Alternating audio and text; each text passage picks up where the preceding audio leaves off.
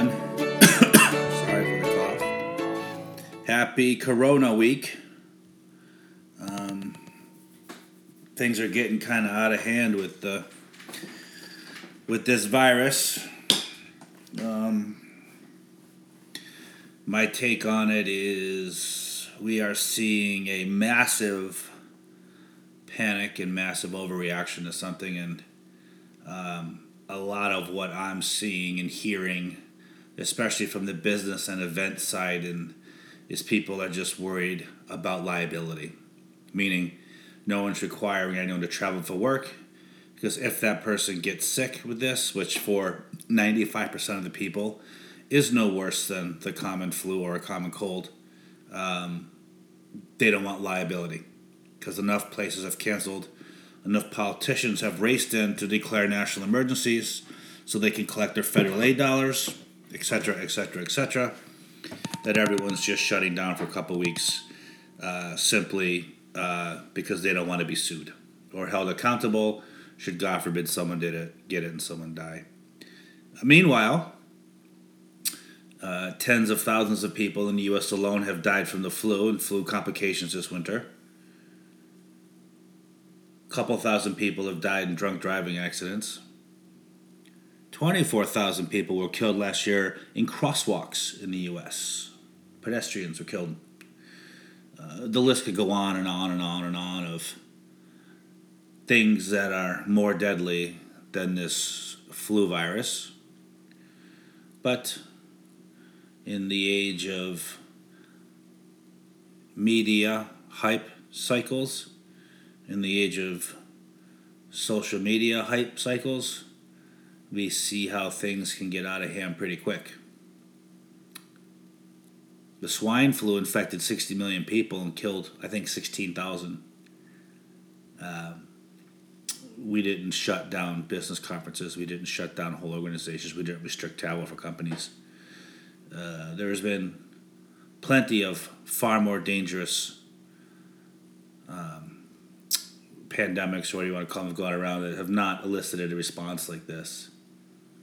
So I say take advantage of the hysteria while you can, and that's both in your business life and your investing life.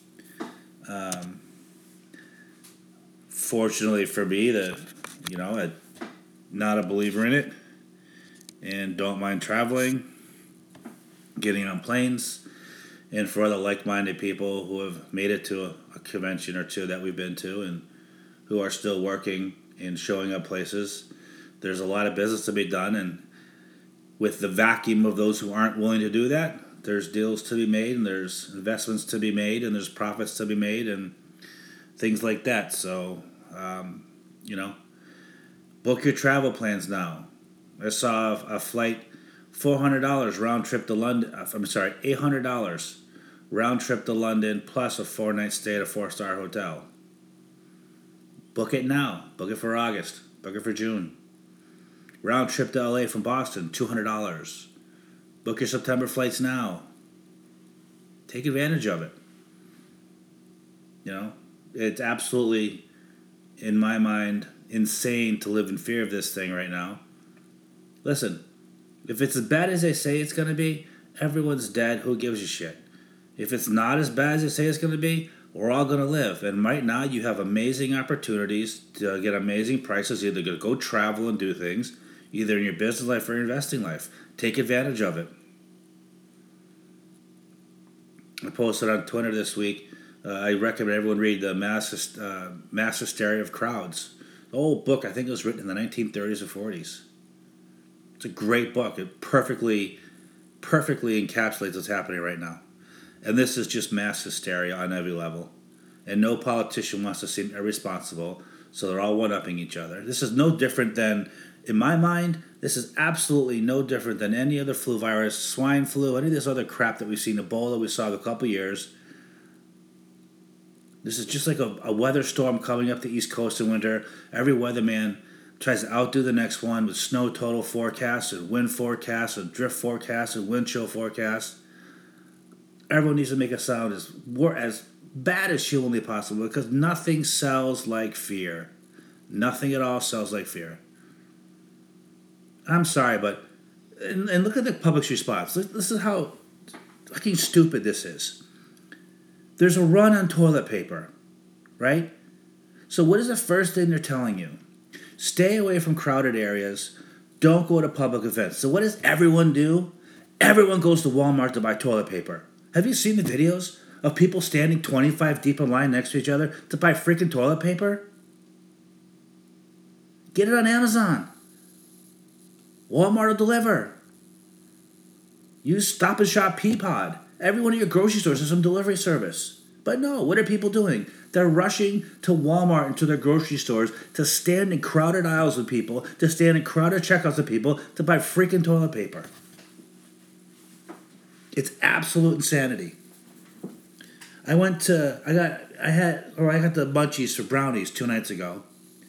I went to Stop and Shop in my town here, and there was one box of Ghirardelli brownie mix left. Thank God, because I would have lost my shit if it was gone. One box. Out of probably like 30 or 40 that are normally there. The entire bottom row of Domino's sugar, you know those 2 or 3 pound bags of sugar? And we're talking probably 15 feet of shelf space cleared out. Who's stockpiling the sugar? And why? It blows my mind. It absolutely blows my mind. People's response to this stuff. We can't go watch a basketball game, but by all means, go stand armpit to armpit for 2 hours in Walmart with people and clear out the shelves. That's okay. I'm never going to understand people's responses to stuff like this. So, and then look at the market. I mean, the market's a perfect example. I'm getting emails all week. Thank God, not from Value Plays subscribers. I'm getting random emails from people about selling everything, going to cash, with the market down 20%. And, I don't know anyone's personal situation. If you're 80 years old and whatever.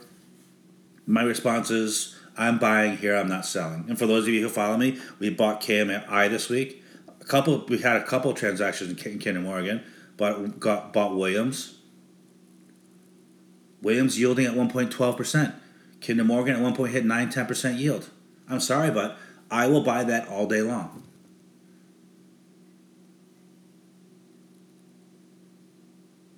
For that to be a bad investment, you have to believe the use of natural gas in the United States and globally is going to plummet.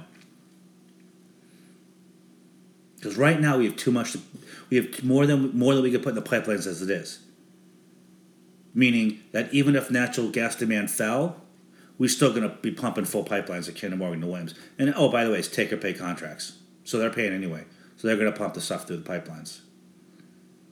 And if it gets to a point where natural gas demand plummets that much, I'm going to be honest with you, the last thing you're going to be worried about is Kinder Morgan stock. Because everything you own is going to get crushed.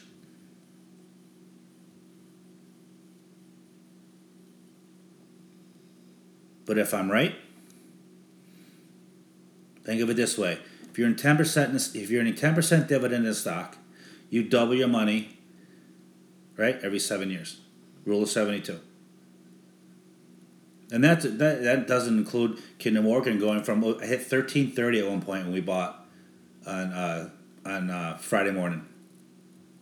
13.30.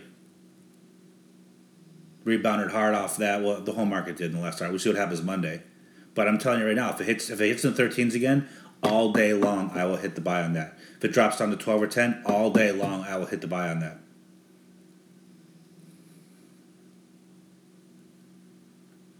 If I can get a 10% and growing dividend, start at 10%, grow double digits a year, in 10, 15 years, I'm making 20, 25% a year in my investment today. And that excludes any appreciation in the stock price. I'll take that all day long, every day of the week. Same thing with Williams. Williams almost 12% at one point. They're growing their dividend 10 to 15% a year. The only way that doesn't happen is if basically we have another almost near collapse in the U.S. And we don't have near collapses from stuff like this. We will have, and this is going to be an interesting earnings season. I'm sorry I'm babbling before the questions, but this has been bugging me all week. Certain retailers are going to have blowout quarters. Your BJ's, your Costco, Walmart, they're going to have a blowout first quarter. The shelves are empty and they can't stockpile their shelves fast enough. People are just running in, buying stuff like crazy. They're going to have blowout first quarters. Your clothing retailers are probably going to be suffering. If this goes longer, I bet you Amazon does really well because more and more people will be staying home and ordering stuff from Amazon. Walmart has a great delivery service. I use it a lot. Same thing as Amazon, $89 the whole year of free deliveries. A lot of times in here, I get it next day because there's a Walmart in my town. So I get next day delivery for free. I get, dry goods, you get food, frozen items, whatever you want, they'll deliver. Clothing, it doesn't matter.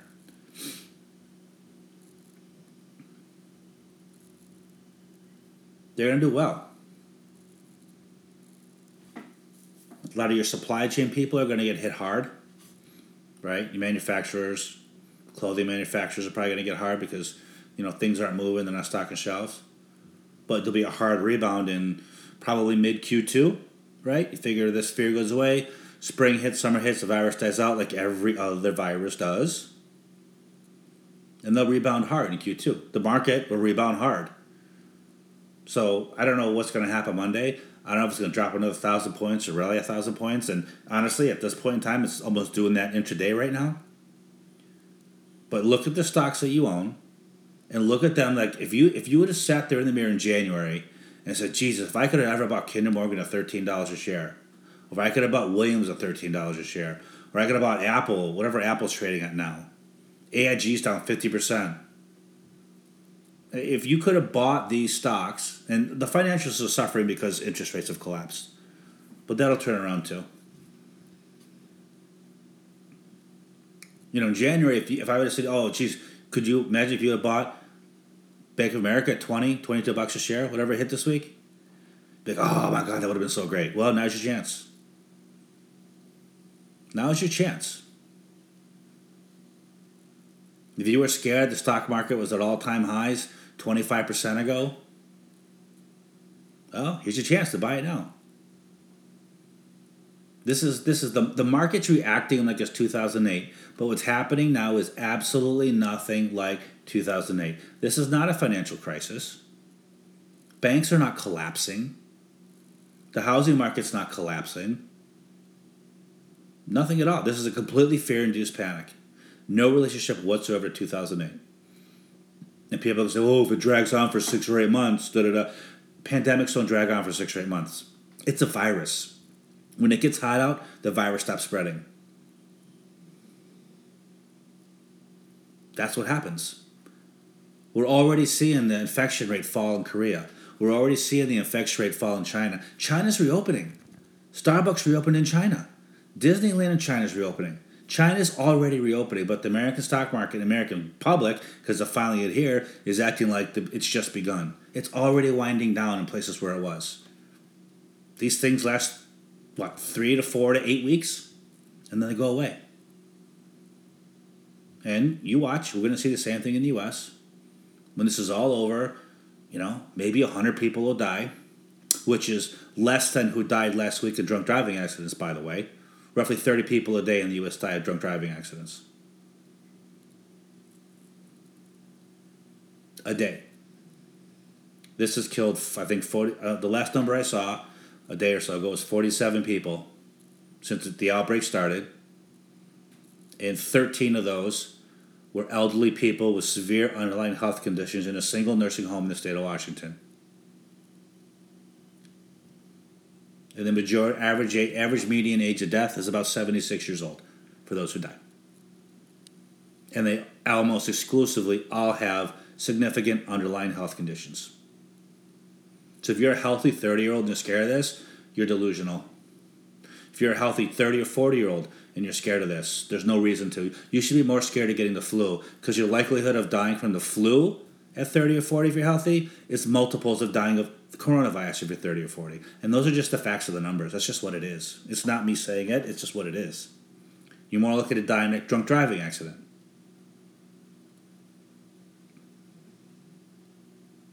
Obesity kills multiples. The reaction to this virus, in my opinion, is basically like banning all fast food and chips because obesity kills millions of people every year. And obesity-related diseases kill millions of people every year. Don't even get me started on tobacco.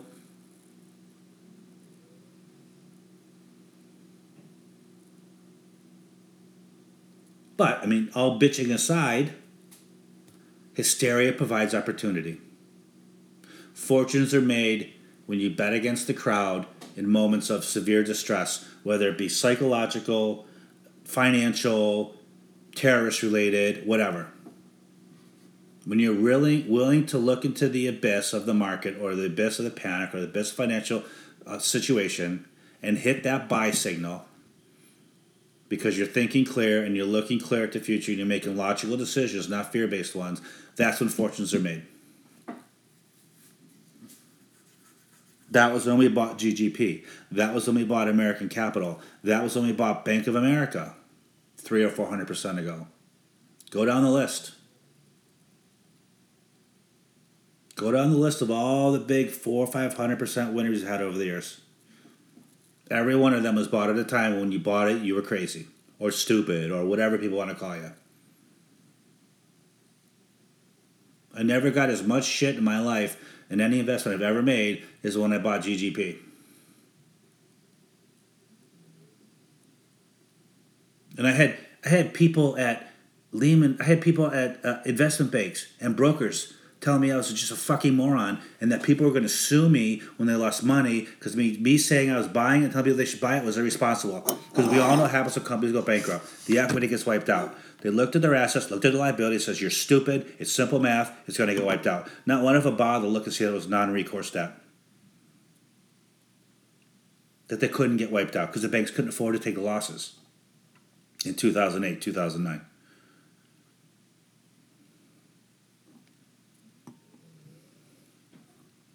So, don't buy into the panic. I'm not saying do something stupid.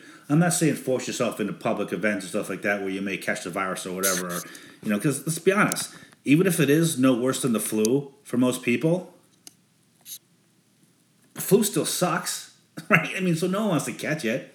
But stopping your life and stopping doing business and selling all your financial assets because people are panicking, the Dow dropped 20%, in my opinion, that's sheer lunacy.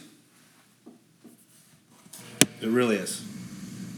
I have not sold a single share this week. I've only bought. And it's on the blog what we bought at. It's on Twitter when I bought. It's on Stock Twits when I bought. So it's right there. Everyone knows. It's not me just saying I did but I didn't and whatever. It's there.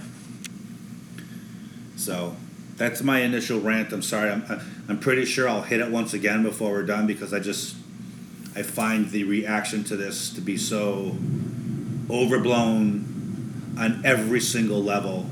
If you're a 75-year-old person who has diabetes and high blood pressure, you know what? Be worried. Right? Maybe avoid going to the restaurant for a few days. Right? Or maybe avoid going to the mall around a bunch of people. What we're going to find is the death rate from this thing is a fraction of what they're saying it is. Right? Because no one's died under the age of 50 that I know of, in the U.S. at least. Right? So if that means no one's died from it, 30 and 40-year-olds who really don't feel that well, don't go get tested. So you have millions and millions of people who have not been tested for it. So the actual infection rate is far lower than people say it is, which means the actual death rate from it is far lower than what they think it is. I've read doctors from Harvard saying this, from NYU saying this, from Johns Hopkins saying this. This is not Vinny the doctor that the Today Show finds to put on who's going to whip everyone to hysterica. but some schlep who was kicked out of med school with D averages, who managed to get an online medical degree from Puerto Rico, who's going to go on the Good Morning show and say, "Oh my God, this is a pandemic. We're all going to die. Don't go out of your house." Da, da, da. I mean, trust me, they can find a doctor to say any single thing they want.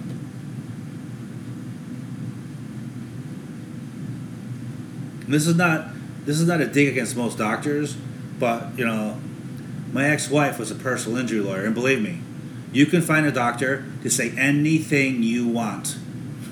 All right? That's just the way it is.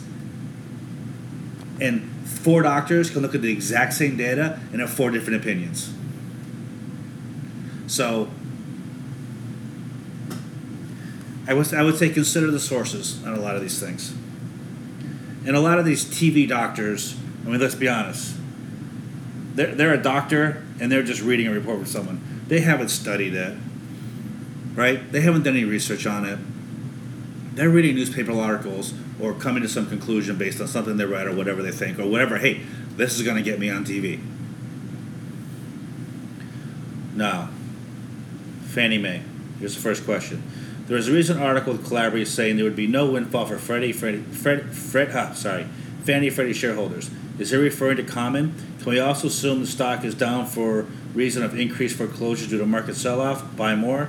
So Calabria's been saying no windfall for shareholders since day one, and he's been saying this purely for political reasons. Democrats are adamant that the current administration is doing what they're doing with Fannie and Freddie simply to, quote-unquote, enrich their hedge fund buddies. And this is something we've talked about for a while on the blog. So Calabria and Mnuchin have been saying that, we don't care what happens to shareholders. This is going to be a windfall for shareholders, et cetera, because they have to. It is a politically correct thing to say. Because if they don't want to get interference from Congress, they want to be able to proceed with their plans without Congress starting to meddle, they have to say all the right things.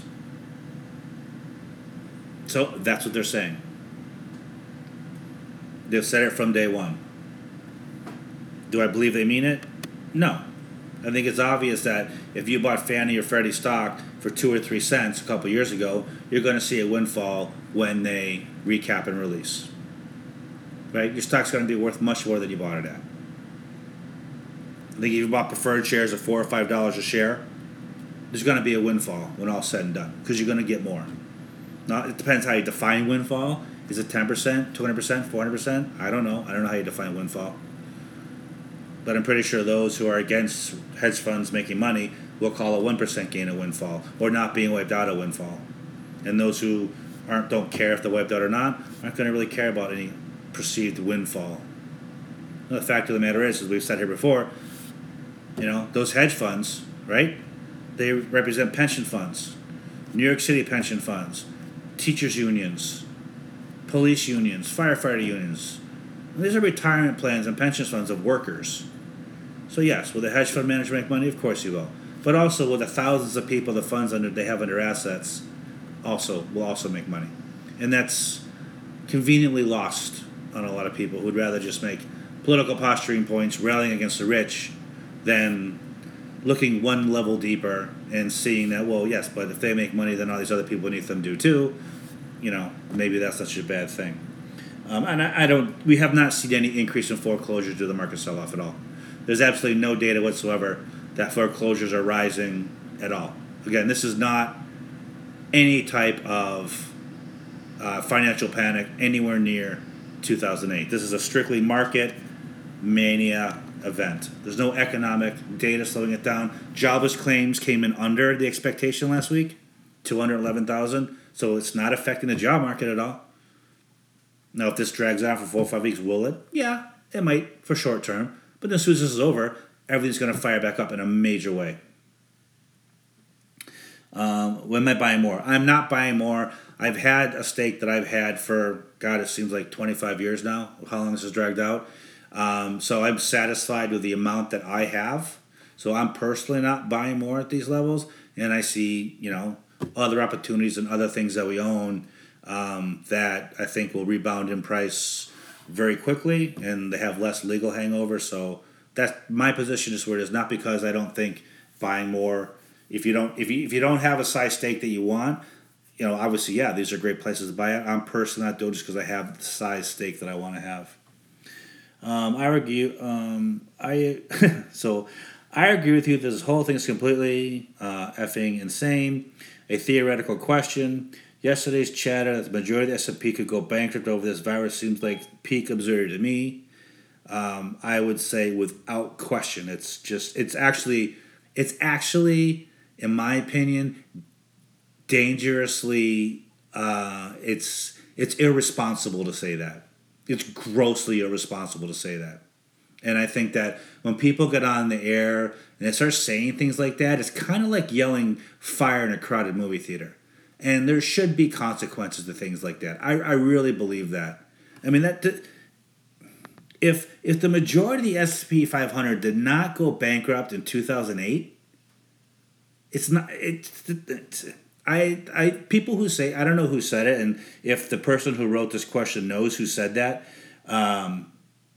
could show me that, I'd love to write a long blog post about how irresponsible that person was, and that's statements like that cause uninformed people or people who aren't investment savvy to sell all their stuff. And when the market rebounds, they've actually cemented in losses on a shit ton of money. If you haven't sold a stock right now, you really have not lost a penny, right? You've lost paper profits. You don't actually gain money or lose money on any stock transaction until the day you sell it. And that's just a fact. The day you sell, the day you realize a loss or realize a gain, that's when you've actually won or lost money. Between that, it's just paper profits going up and down. So if you saw this idiot on TV, whoever said that, and sold, and market's down 20%, and you sold, you actually cemented those losses in. And we know, based on countless studies, that person who sells at the bottom will not buy back in the next day. They will wait until they're sure the market's okay, which would be when the market goes back up 10, 15, maybe hits 20% up again. Then they'll buy back in. And they just cemented in huge losses. And that's why I despise perma bears. Every time market does it, they come out circling the drain like a turd and start ranting and raving about the end of the world, causing honest, good people to make mistakes. Because, this could be a truck driver, a farmer, someone not well versed in the market, or someone who's got a 401k at home they've had working at Walmart for 20 years and doesn't know, and they're going to retire in a couple years, so they sell everything right now because this guy said that. And just lost 20% of their retirement, where if they had sat and waited for 6 or 8 months, would have gone back up, they'd have been just fine. I think there need to be consequences to people that do stuff like this. How do we get to this point? And once the situation resolves itself, are we set up for a similar action where a legitimate crisis hits? How do we get to this point? We're living in a world where we panic first and ask questions later, right? And an isolated incident hits, we immediately extrapolate that nationally and globally, and we go into panic mode or protest mode or whatever. That's part of the problem. Davidson on the blog wrote a great piece about the information age, panic in the information age, and it's very true. Panics spread far quicker and far more intensely now because of social media and our access to information and misinformation. We have tremendous access to information, which is a good thing, but we also have just as much access to misinformation, which is a bad thing. And unfortunately, there are people out there who willingly spread misinformation to whip up the kind of responses that we're seeing right now. Whether it be for their own personal gain, to get on TV, for blog subscriptions or blog hits or, whatever you want to say. Speaking engagements, whatever, name it. There are people who capitalize on fear for profit. We've seen it throughout the ages and in every which way you could possibly imagine. I mean, let's be honest. Look at CNBC. Right? At times like this, all you see are the panic people on TV. This is going down, this is going down, this is going down. Every doctor who says the whole world's going to die, they're all on TV. The guy at Sister says, This is maybe a little bit worse than the flu, but at the end of the day, only 50 people have died versus, 18 to 30,000 have died from the flu this winter. The final estimates from the CDC will come out later in the spring, but that's the average. About 30 to 40,000 have died from the flu. So just be careful, and the market will come back. That guy's not getting on TV. That's boring.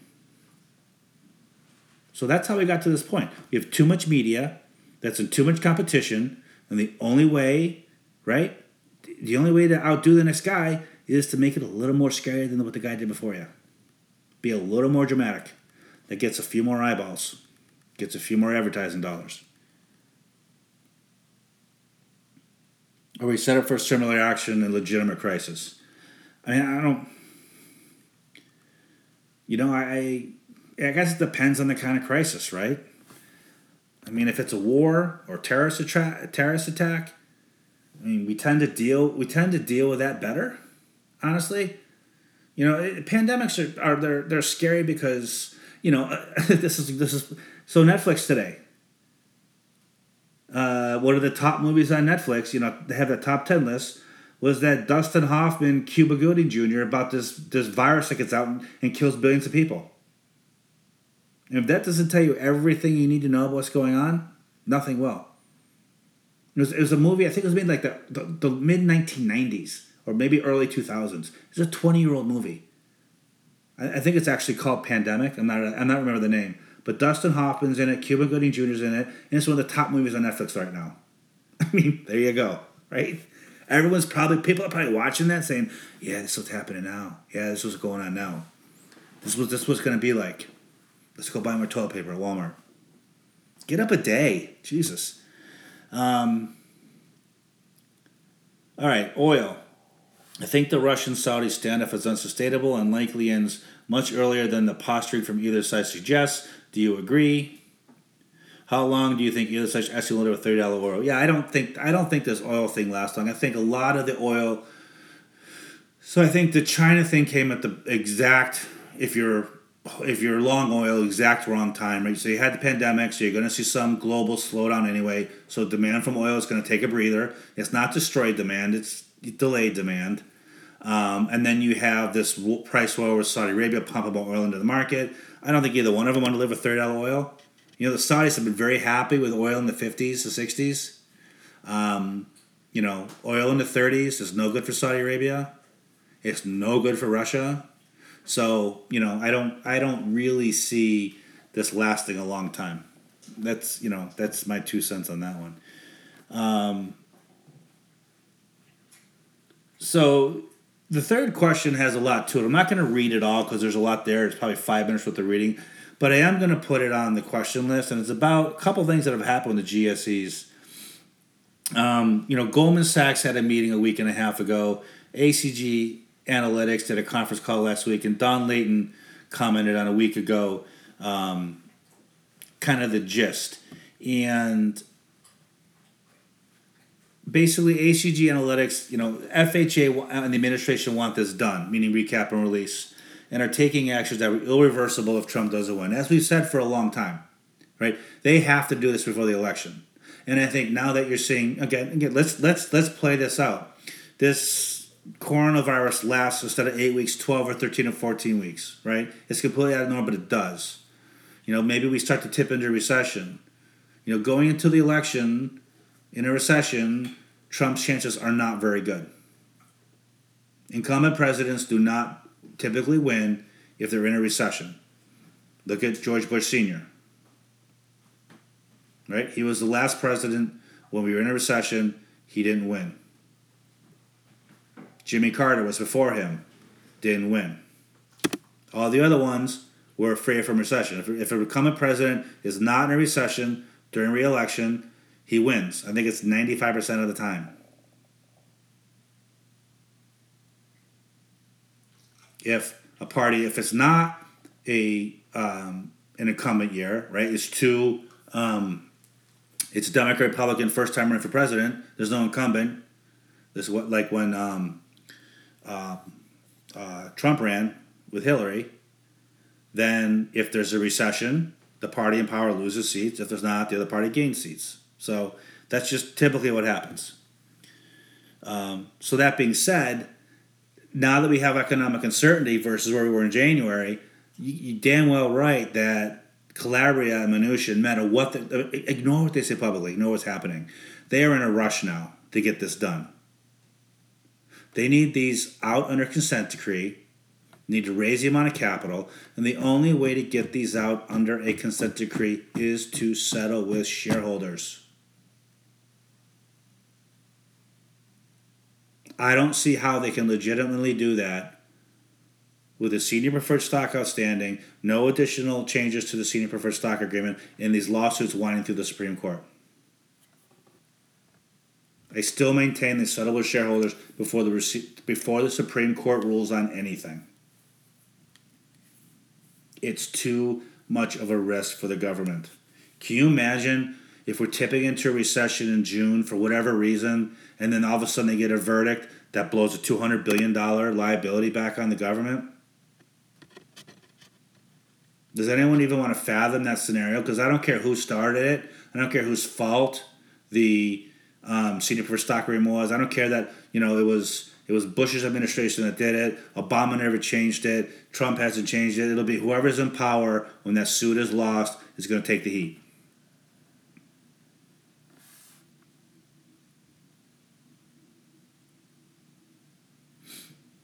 Don Layton, former CEO of Fannie, said in comments that preferred shares return the par. Although Layton said some kind of settlement could be negotiated, or there could be a deal to trade junior preferred shares for common shares. And that's really nothing we haven't thought of before. There's going to be some sort of negotiation.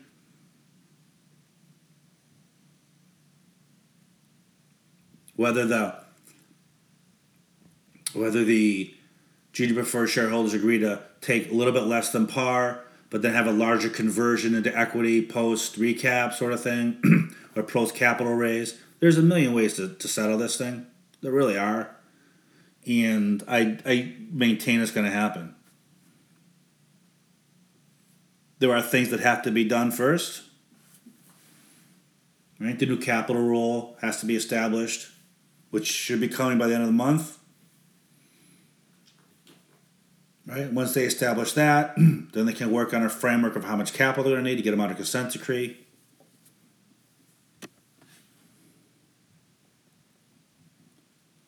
The good news is Biden is not, allegedly, again, is not necessarily an enemy of recap and release.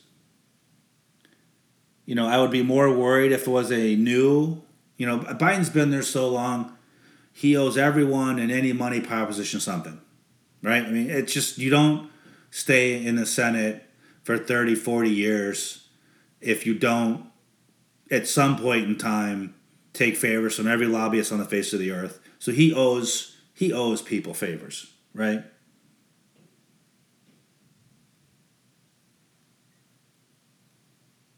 I think maybe the biggest risk isn't necessarily. I think it's pretty clear. It's pretty clear Biden's going to win the election. But God forbid he becomes sick and can't run, right? I don't wish illness on anybody, no matter what their political views are. I don't wish that on anybody. Let's just play. We've got to play different scenarios, right? Well, then it looks like Bernie Sanders is number 2. That ought to scare the shit out of everyone, because Bernie wants to absorb them into the government. Bernie does not want to recap and release the GSEs, have hedge funds or any investor in a hedge fund make a single penny in this. So that scenario would terrify people. Say Biden gets sick, drops out, you can pretty much guarantee Liz Warren's going to come back into the race, right? Maybe she could be the moderate. She didn't really lose to Bernie. I think she lost to Biden. I think Bernie's voters are Bernie's voters, and they're going to vote for Bernie no matter what he does or says, kind of thing. But I think Elizabeth Warren was running against Biden as sort of the moderate sort of thing, and she lost to Biden. But if Biden couldn't run for some reason and she came back in, I think you'd see her pick up a lot of Biden support. Maybe. I don't know. I'm just theorizing. But she's pretty anti wealth, anti-markets, anti-hedge fund manager thing. So I can see her being a problem too.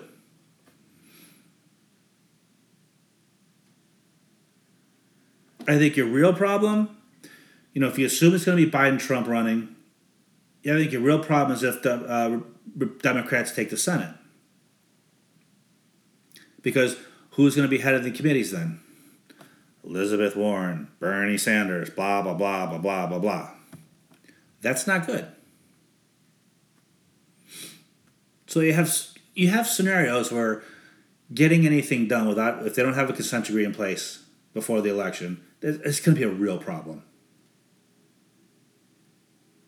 So they have to make it a consent decree that cannot be reversed, right, by a next administration, or cannot be hauled up in Congress. But they need to get it done enough time before the election so that everything's hunky-dory. Now, I don't think they're going to be able to do a capital raise before the election, which is okay, because they can do a small one to see how it goes, exit under consent decree, right, and the consent decree doesn't go away until, boom, right, they reach the capital and they reach, and they do subsequent races down the road.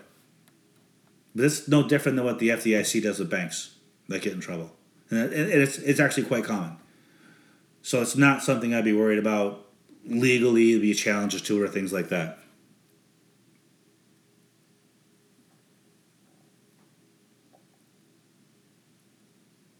Mnuchin is very confident he can do it. And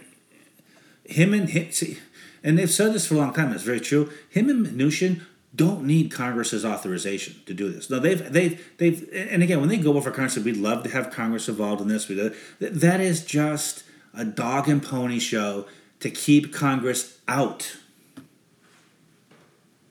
Because we all know Congress can't agree to shit. They can't get anything done. They've had 10 years, 12 years now, to deal with Fannie and Freddie. 2008, they were put in conservatorship. 12 years later, they've done nothing. They haven't even had a vote come to the floor on it in 12 years. The only thing that would galvanize Congress to act is if Mnuchin and Clyburn said, hey, we don't need you, we got this.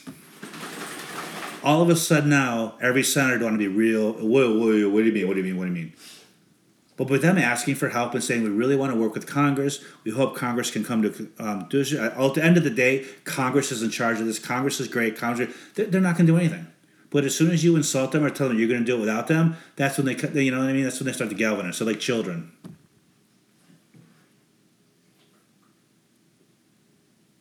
So when they get up there in those congressional hearings and you see them on TV and you hear things like, we don't care about shareholders, there won't be a windfall for shareholders, we hope Congress can pass legislation to do this, or we look for Congress's guidance, that is all bullshit.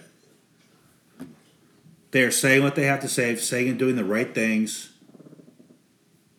so that Congress stays out of the way.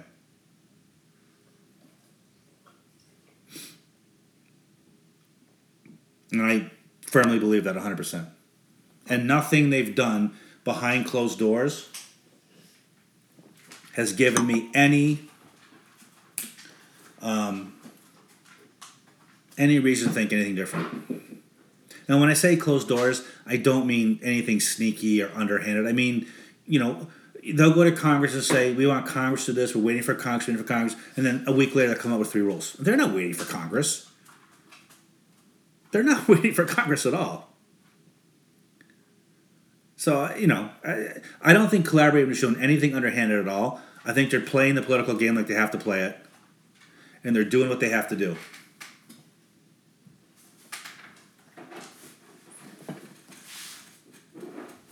And you know what?